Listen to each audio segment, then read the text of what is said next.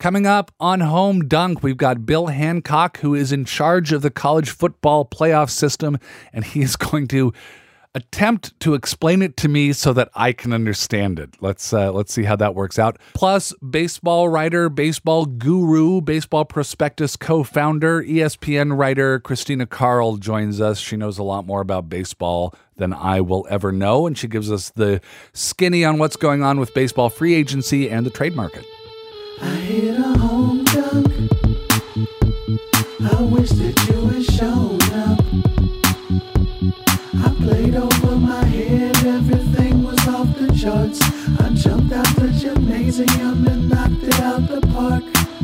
I did a handstand, I hit a grand slam. It was a great day for the fans, man. I got 3 sacks and broke 3 bats. I gave the crowd money plus free snacks. I did a hat trick and a backflip. It's on ESPN Classic, and you weren't there, and it hurt me to watch them retire my jersey. I hit a home dunk.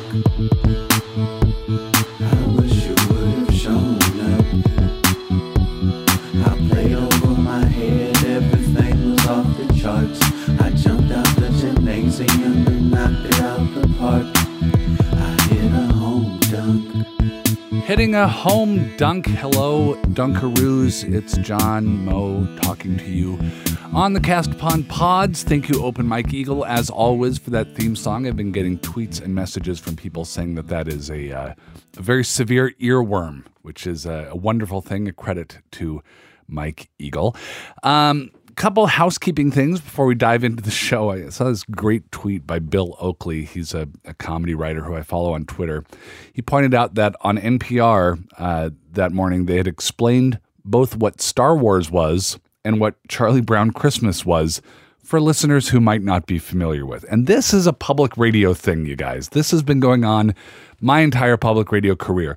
You know, I had a boss one time say, you need to tell people what a blog is. You can't just mention that it was on a blog. You have to say it's a personal weblog or a personal online diary. And I said, oh my God, we're going to have to define every word that we use. But it's a public radio thing. And I'm going to go in the opposite direction because this is a podcast and because I'm just tired of that way of thinking. So in this podcast and in future shows, there may be terms that I do not define. There may be players that I mention in the world of sport for whom I do not identify a team or a history. If the name Lester comes up in baseball free agency conversations, it's John Lester of the Oakland A's, or now a free agent. But if you don't know it, just Google it yourself and then get back in the conversation, because I think you're going to get most of the references, and I think we'll all be better for it. It's going to save us all some time, and it won't drive me nuts. It's like if you ever seen Dan Castellaneta on Parks and Recreation, the actor who plays Homer Simpson, actually, and he plays on Parks and Rec a public radio host, and somebody mentions Batman, and he says, you know, for listeners who might not know, the Batman is a child's superhero character. So I don't want to be that. I don't want to do that. So I'm not going to do that anymore. I don't think I've done it before, but I'm going to stop doing what I haven't already done. So a couple things that are in the news that are kind of on my mind. We seem to now have arrived at a third way that the NFL has handled a violence story very, very poorly. I mean, we've already had the Ray Rice situation. Ray Rice punched his fiancée, was on camera doing so, initially received a 2-game suspension. Then there was a huge reaction of people getting upset about that. Then he received a more games suspension in a kind of indefinite limbo. Then there were a bunch of conflicting stories about what Roger Goodell said he saw before issuing these suspensions and what other people claimed that he saw. And then there was a hearing, and Ray Rice was reinstated because the NFL hadn't followed any kind of proper procedure, because the NFL didn't know what it was doing, and it was doing things for the wrong reasons. It was, and I've heard people say, well, let him have his day in court. Let him, let all these people just have their day in court. That's not how football works. That's not how sports work. These players have personal conduct clauses in their contracts. They are public figures. So don't ever talk about, well, the NFL punishment should match exactly whatever the law says. That's not how it works. So anyway, where Goodell really got in trouble was the NFL wasn't following any kind of policy. They were just going in the wind. Mishandled violence reaction 1. Mishandled violence reaction 2, Adrian Peterson. Horrible person who beat the crap out of his son. He was initially allowed to rejoin the team immediately. I think he was put on the list. He was kept out of a game 1 week and then was supposed to come back the next week. Then everybody got upset. Then he was placed on paid leave, and then he got suspended by the NFL. And then now there's going to be another appeal. And it's another case of reacting to a story rather than really being out in front of it. The NFL doesn't know what it's doing, or is doing things based on public reaction, or is doing things just to get through the next several moments. And then you have what is a smaller story, but I think is also significant, and I like things to travel in threes. You have the story about the St. Louis Rams wide receivers who, before their game, when they came running out onto the field, they came out with the hands up, don't shoot gesture, which has become a well-known gesture in support of Mike Brown in Ferguson, Missouri, and against the St. Louis Police Department, for whom Darren Wilson was. I guess Darren Wilson is now a former member of the St. Louis Police Department. And after this happened, there was outcry from some police organizations calling on the NFL to discipline these players. And it's a shocking statement in one of these press releases saying, well, these players are exercising free speech. Well, guess what? We can exercise free speech too, the police said about themselves. But the whole point of free speech, it doesn't protect you from, you still have consequences of what you say, right? But the one place you can't have consequences is from the government or government organizations, like the police, you dummies. So anyway, so the players do this, and some police organizations get upset about it, and the NFL says these players will face no discipline whatsoever. But they screw that up too, because it's not like they come out in support of their players. They don't come out and say, hey, we stand by our guys. These guys are upset about it. They're human beings. They're part of that community. They're allowed to say what they want. They just say, no, we're not going to punish them for it, which is really damning with, it's not even damning with faint praise. It's just sort of not supporting your employees and the people who are laying themselves out and getting severely injured for the sake of the profits of your business. Then the St. Louis Rams evidently reached out to this police organization and talked to them. And it was sort of a, well, we're sorry if you were upset by that. Sorry to hear you're bummed out kind of non-apology, which the police then took to be an apology and announced that the Rams had apologized. And then the Rams said, no, we didn't. And then the police organization was putting out tweets with Webster's definition of apology, and it just got so stupid. But the problem is that you left vagaries in your language. An NFL team, just like the Minnesota Vikings, just like the league itself, left enough vagaries that nobody knew what you were talking about. Nobody knew what was really being said. And all it came off as was just sort of covering for, to try to get in the least amount of trouble possible. The NFL, we have 3 cases here where the NFL doesn't know what to do in the face of violence. And it just hems and haws and treads water. And can you hem without hawing? Or can you just haw? Must you always hem and haw? Or dilly-dallying? Can you dilly? I don't want to dally. I'm just going to all right, back to the topic. So the NFL doesn't really know what to do in the case of spousal abuse, in the case of child abuse, and in the case of its employees reacting to someone being killed by the police. And When it comes to violence, though, you have to remember that the NFL is a multi-billion-dollar industry founded on violence. This is a violence industry. And it's not even as crass as the fact that they make money off of the violence. And I mean, what would football be without violence? It would be, I don't know, it would just be Aaron Rodgers throwing passes, which would be cool, but wouldn't hold up.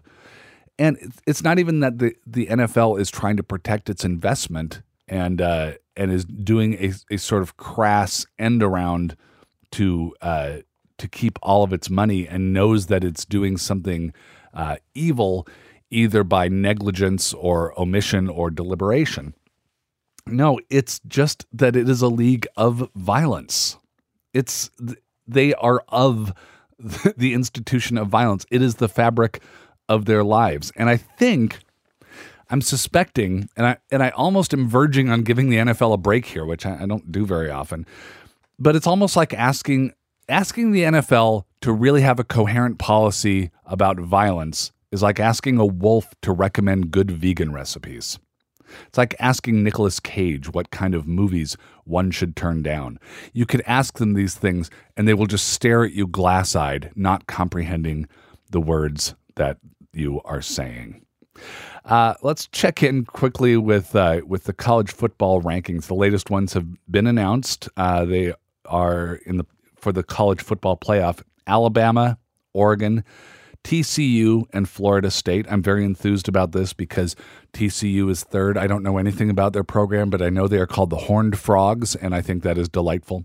Ohio State is fifth. They're on the outside looking in, much to the consternation of my mother-in-law, who was up here for Thanksgiving, had Thanksgiving with us, watched the Ohio State-Michigan game. She's a huge Ohio State fan. She's from Columbus.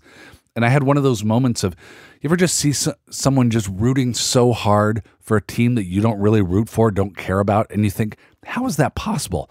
Why are they getting so excited about such a random thing as Ohio State football?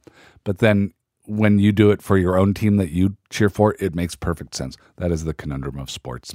Anyway, there's a lot about the brand new college football playoff system that I don't understand, and we're going to do something about that.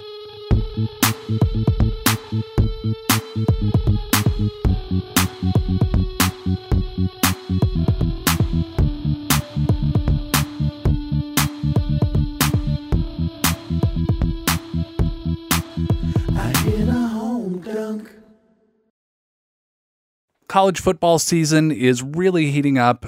Things are getting exciting, and it's coming down to the wire for a lot of teams, and I don't know what's going on completely because this year there's a college football playoff, and it's new, and I don't get it. So I have some help in helping me get it, and who better than Bill Hancock, the executive director of the college football playoff. Mr. Hancock, hello. Hi, John. Thank you for inviting me to be on. Sure. All right. Well, let's start, if we could, with the committee. Who is on the committee, and how were they selected? These are 13 members. We do have one person on leave now. Archie Manning had needed to have back surgery, and so he's gone on leave. He will be back next year. Mm-hmm. But they were selected after nominations from all 10 of the conferences, and they were selected based on, first of all, their integrity. And then after we had a pool of folks with high integrity, and we created 5 classifications of people because we wanted diversity. We wanted diverse opinions on this group. And the classifications are folks with experience as players, coaches, journalists, then university administrators, and then some current athletic directors. And then we looked at to get geographic diversity. We wanted folks from all 4 corners of the country and in between. And we came up with these 13, and they're everything we wanted: high integrity, different perspectives, and wisdom, intelligence, ability to work under scrutiny, and knowledge of the game. Now, I recognize some of the names. I recognize Pat Hayden and Archie Manning, like you said. What does Condoleezza Rice know about college football? Condoleezza Rice and Mike Gould fit the category of university administrators. Dr. Rice was the provost at Stanford, of course, and Mike was the superintendent of the Air Force Academy. Both are tremendously knowledgeable about the game. Condi was in charge of athletics when she was at Stanford. She was involved in hiring 2 coaches and a couple of athletic directors, I believe. So, of course, she's a sports person.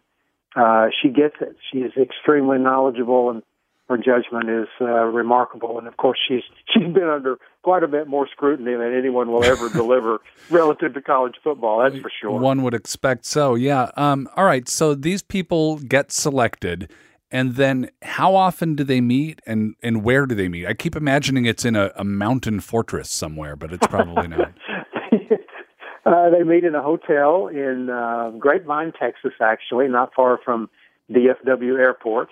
They met 4 or 5 times during last winter and spring and summer in preparation for the selection meetings. And they fly into Dallas every week, and they meet on Monday and Tuesday, and then they go home. And, of course, we have 2 more meetings to go. And why Grapevine, Texas? DFW provides great air service, nonstops to almost everywhere in the country, central location. And our staff office happens to be there also, which certainly makes it convenient for us. Okay, so now let's get to the meat of it. They go into this room in a hotel in Grapevine, Texas. There's presumably a large table. What happens then? Probably good to talk, John, just a little bit about what happens before that every weekend as they do their homework. Okay. They watch games on television on Saturday. The current athletic directors, of course, attend their own team's games, and we issued tablets to them. So they each take their tablets on Sunday and Monday morning, and they download games, and they watch them. We have a system where they can download what we call cut-down versions of games, which come without the commercials and without the delay between plays. So they can watch a game in an hour or so. So they spend a lot of the weekend studying and also looking at statistics and just data about every team. Then they come to Irving, or Grapevine actually, and they start the process. And I'll be happy to describe that process for you if you'd like. Well, in just a moment, but where can I get these 1-hour versions of college football games? Because that sounds great. Yeah, it's really fun, and although, of course, I love the game and I love to watch games, but you can certainly see a lot more on these cut-down versions. There's some conferences, I believe some of the conference networks make the cut-down versions available, maybe through their websites. I got to catch that. Okay, so they've checked out all these games. They're knowledgeable. The games have been played, and then the talking starts. Yeah, there's a lot of debate. We hear reports from what we call conference point persons. 2 committee members are assigned to each of the 10 conferences, and also at the independent schools as a group, BYU, Army, Navy, Notre Dame, and they give reports about their conferences at the start of the meeting, with those reports and questions that could take upwards of an hour and a half or 2 hours. And then they begin the process of voting the teams into the rankings. And what are they looking at? Because there's a lot of teams that have very similar records. So what are the factors? Oh, boy, that's so true. There are a lot of teams, particularly as we get to the end of the season, that look alike in many ways. One of the great things about the committee is they can dig deeper than just the one-loss record to how the team compiled that record. How did they perform in a certain game that they may have lost? Or what about a significant victory? What happened in that game? And that's what the conference point persons report about. Of course, the members have also seen plenty of games on television. Head-to-head competition, results against common opponents, who did they play during the season, also known as strength of schedule. Yeah. And then what other factors might have influenced the team's play? Was the weather bad? Was it windy, cold, rainy? So they really, and it's common sense. As you or I would sit down and try to decide who was better, I don't think we would say, oh, well, they're 10-2, and this other team is, 8-4. So the 10-2 team clearly has to be better. That's not how they operate. They have to dig deeper to find out how that 10-2 team and that 8-4 team got to be that way. So then there are a lot of factors that they're looking at. Does every member of the committee have the same priority list of factors? Like, is there one factor that's more important than the others, and it's that way for all committee members? No, there's not. And that's the beauty of it, because we have the 5 classifications of people because we wanted the different perspectives. We didn't have a one-person committee. We wanted it to be a big committee with different perspectives. We have the coaches who can tell us how it looks from a coaching perspective. We have the journalist who can view it from somebody who's been covering games for 30 years as a newspaper person.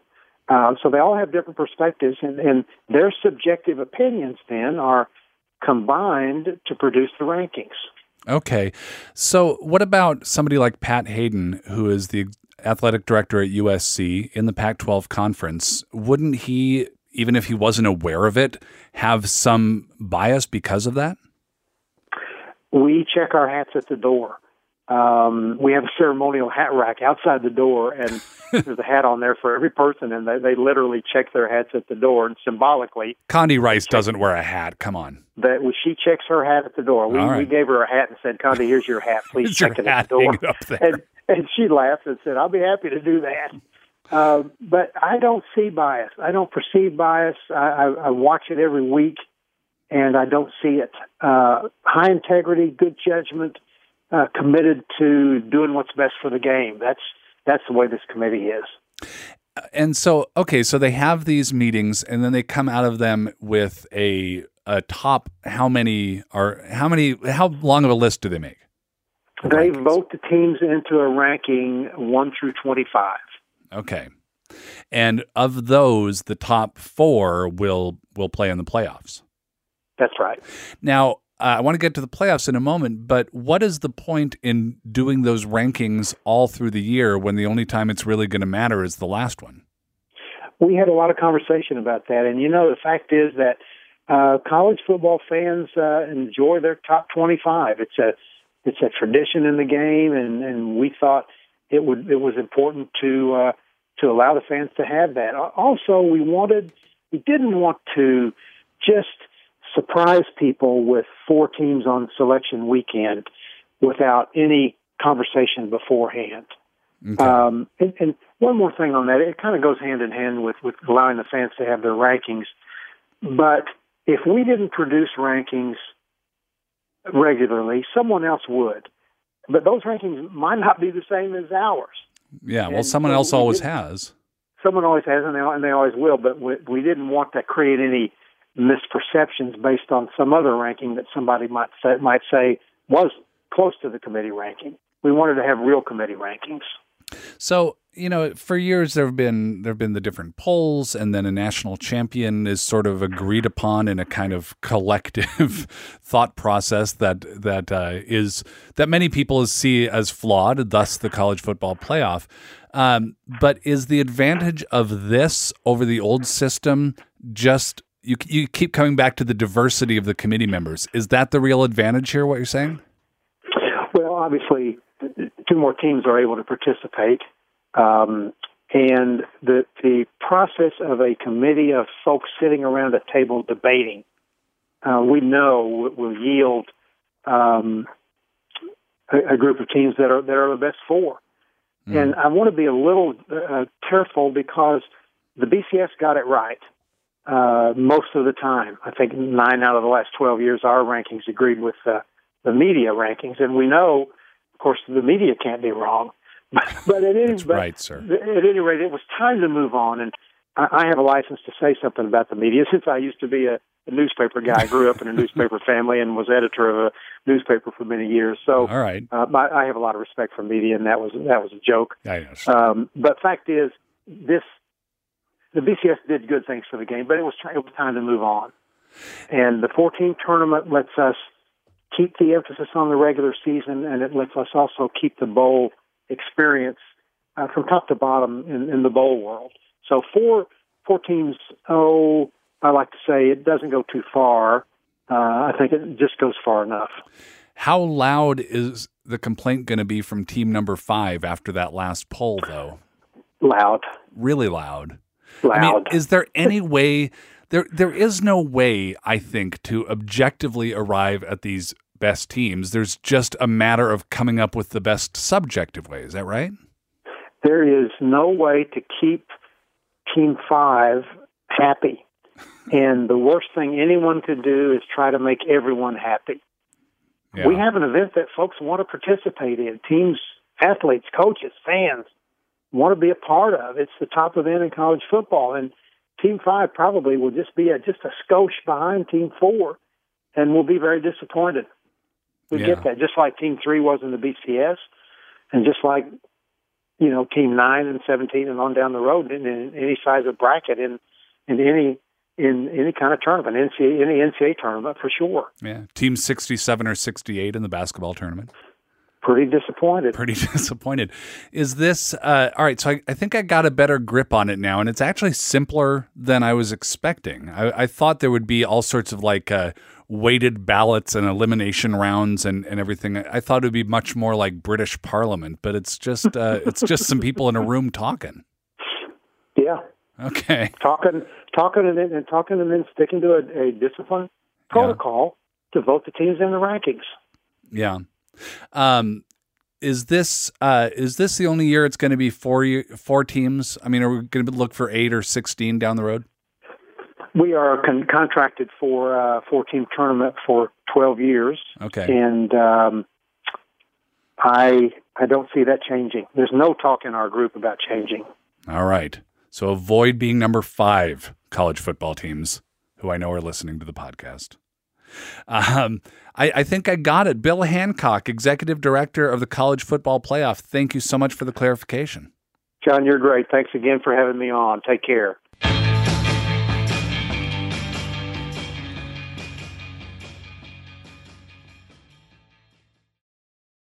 Christina Carl knows a lot more about baseball than me or you or most people. She's forgotten more about baseball this morning than I've ever known. Christina Carl is one of the founders of Baseball Prospectus. She writes for ESPN.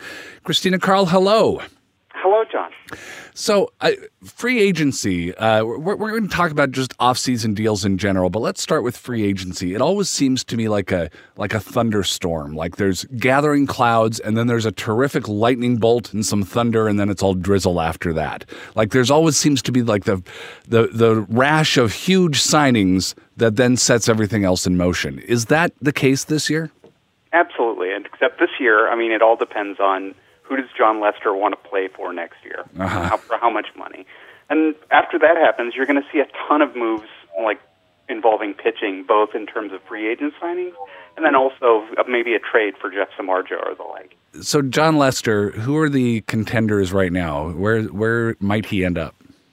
Well, I mean, everybody really thinks that, that Boston is the automatic favorite because, he would go back, he would immediately step back into the ace role.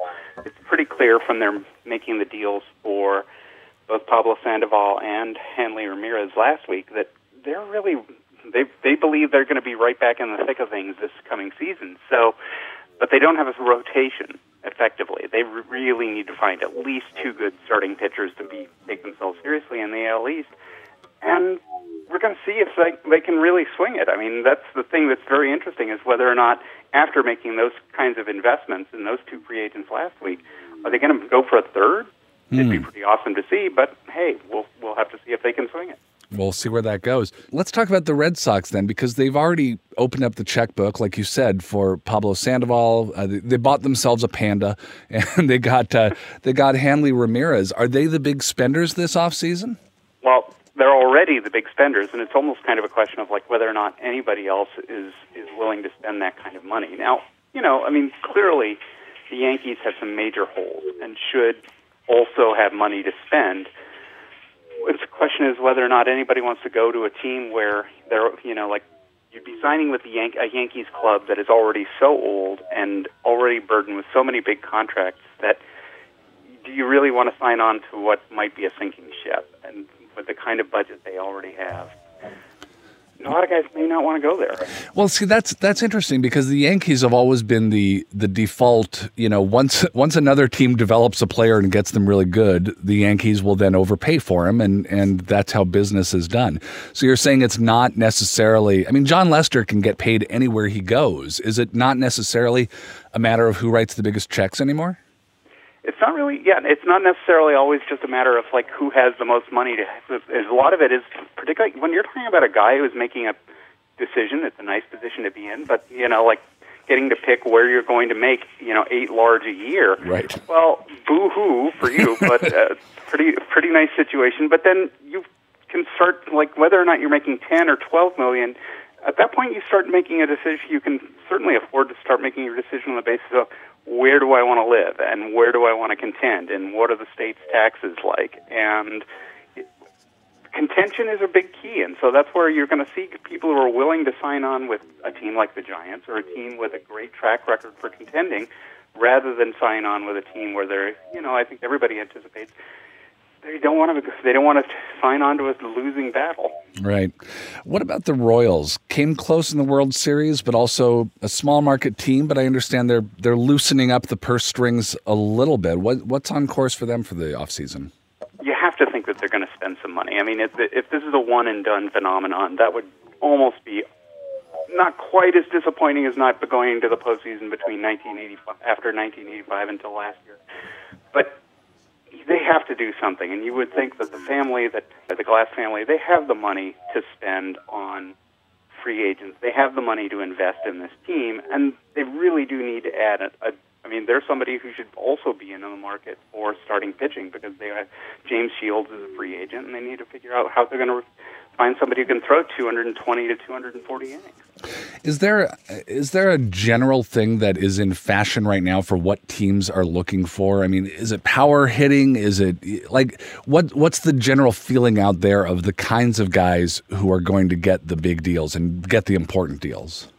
Well, the interesting thing is that whereas a lot of people right now are talking about going out and getting starting pitching, with the offensive levels declining, one of the things that's been very interesting is to see how everybody is moving early on the big bats that are on the free agent market. Mm-hmm. So Sandoval, Hanram, but also Russell Martin, and, that's where you're not going to be able to find that kind of, Victor Martinez was a free agent for about, 45 seconds, if that.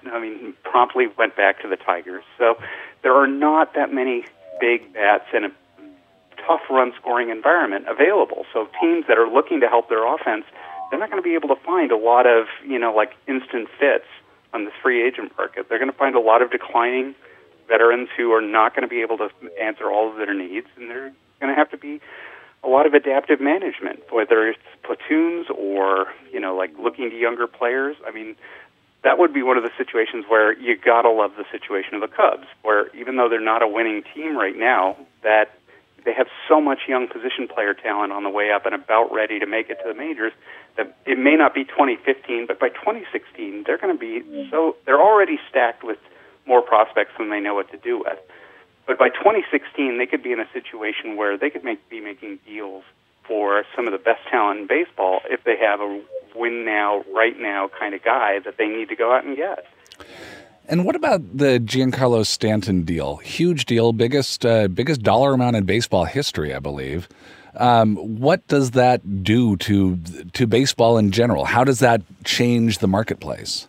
Well, I don't think it changes the marketplace, because I think Giancarlo Stanton very sensibly got the kind of money he's worth if he chooses to stay with the Marlins. Because keep in mind, that deal is segmented so that he can bail out after, halfway through and decide to go be a free agent and make potentially even more money. So that, I think, from his perspective, was a great idea, because the Loria family has not been particularly consistent about their commitment to keep talent or winning product on the field since they basically landed into a World Series win their first year there, and ever since have been up and down, to be generous, because there haven't been that many ups. So that's a situation where Stanton got his value, what he would have gotten pretty close to what he'd gotten on the open market, if not more, with some teams.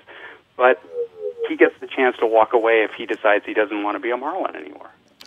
And then let's talk about trades here. And it's tricky talking about trades because it is inherently so speculative. But what are some teams, what are some players we should keep our eyes on that might make some big waves here pretty soon?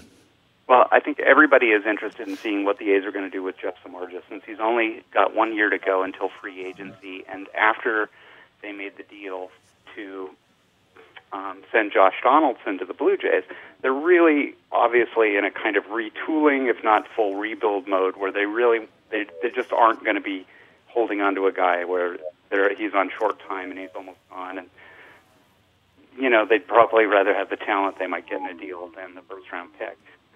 The teams that obviously make sense for them, I mean, say, you know, like I know here in Chicago, there's a lot of positive sentiment for the White Sox getting in on a trade for him, but the White Sox don't have a lot of young talent to be able to parlay into a great deal. So whether or not they can put something together, we'll have to see, or whether or not it's another Billy Beane three-way special where he gets the prospect he wants from some other party, and the White Sox get Samardzija, and somebody else gets something from the White Sox that they actually want. You know, we'll see, but that's one of the fun things that, you know, with winter meetings a week away, we're going to get to be able to look forward to, is that I won't be surprised at all if we see some interesting three-way trades. I won't be surprised at all if, you know, like we see Samardzija even come back to Chicago. But the thing that's got to wait there is, again, that kind of trigger effect, as you mentioned at the outset, where, you know, everybody's going to see what John Lester does to the market. And once he signs, then a lot of things are going to start moving. You know, I'm paying attention to the Lesters and some of these other guys, Sandoval when he signed, but you know a lot more about baseball than I do. Are there any like minor signings, like, you know, things that weren't splashed across the ESPN homepage in huge type that you find really intriguing? Well, I think the move that was underrated at the time, only because it was just kind of a surprise, was just that Russell Martin signed so early, and he signed with the Blue Jays. And that's because, you know, what headlines there were generated, we're talking about, like, you know, he's a good game manager, he's a smart catcher, he's a good receiver, all of that kind of stuff. More fundamentally, a guy with a 400 on-base percentage is so hard to find anymore, so that getting him was, you know, really, it's going to be very interesting to see, like, the kind of offense that the Blue Jays can put on the field, because he's just a tremendous on-base asset, and they're going to be able to score a ton of runs with him, with Donaldson and Batista both hitting for power, and Encarnacion. It's going to be such a fun team to watch if you're a Blue Jays fan. And finally, Christina Carl, I'm a Mariners fan, and I see that they're in the process of picking up Nelson Cruz from the Orioles. Should I be delighted? Should I be trepidatious, or should I be horrified? I think you know, again, the year he just had with the Orioles, I mean, again, that Sony money, you shouldn't weep for it. They had to spend the money somehow. So I wouldn't have a lot of trepidation. I mean, the real problem is that, you know, much like other great right-handed power hitters coming to that ballpark, it's going to be tough. It's just going to be tough to expect for him to produce the same kind of numbers when, you know, it's not a place where you're going to see huge, you know, home run seasons. I mean, Adrian Beltre was probably the worst example, but, you know, of a guy who that's a potentially Hall of Fame caliber ball player. He had a lousy stretch in Seattle because Seattle is a tough place for a right-handed power hitter to hit. I was going to say either Adrian Beltre or Richie Sexson are our cautionary tales of big free agents who go there to die. I think Richie Sexson would be the one you'd really just prefer to forget. Yeah. Out of polite conversation. Beltre, because he had a career afterwards, whereas Sexson was a big guy who just broke down over time Richie Sexson, you're not even allowed to talk about on the radio. We can talk about him on a podcast. That's, you know, the FCC's okay with that. If you bleep out his name, I wouldn't be surprised. If you bleep out his batting average. Christina Carl from ESPN, thank you so much. Definitely a pleasure. And finally, turning to Norwegian men's pro basketball, it looks like Gimle BBK is in first place. Can't say I'm surprised at a 7-1 record. Oscar Aliens and Tromsø moving up right behind them. Looks like Centrum. Centrum's the Philadelphia 76ers of Norwegian pro basketball. Individual player standings, it looks like Matthew Adekaponya of Australia, now playing for Nidaros, of course, is leading the league, 29.1 points a game. Nice work. Keon Lawrence of Tromsø coming up right behind him at 25.1. Those guys are going to be neck and neck. You know the Nidaros and Tromsø rivalry. It's going to get pretty crazy here pretty soon. You can find a lot of podcasts just like mine, but different, possibly better, at least different, over at infiniteguest.org. Mike Eagle's Secret Skin podcast is over there. There's podcasts about cooking. There's podcasts about manners. There's podcasts about all number of things, and they are delightful because they come from my colleagues. Home Dunk is produced by Nina Patak, and help comes from various people in the engineering department all around the spacious, luxurious master headquarters of Minnesota Public Radio and American Public Media. You can write to me with your thoughts over at jmo@mpr.org. That's M as in Mary. And do that. Find me on Twitter at John Moe. Find Infinite Guest on Twitter at Infinite Guest. I'm John Moe. Bye now.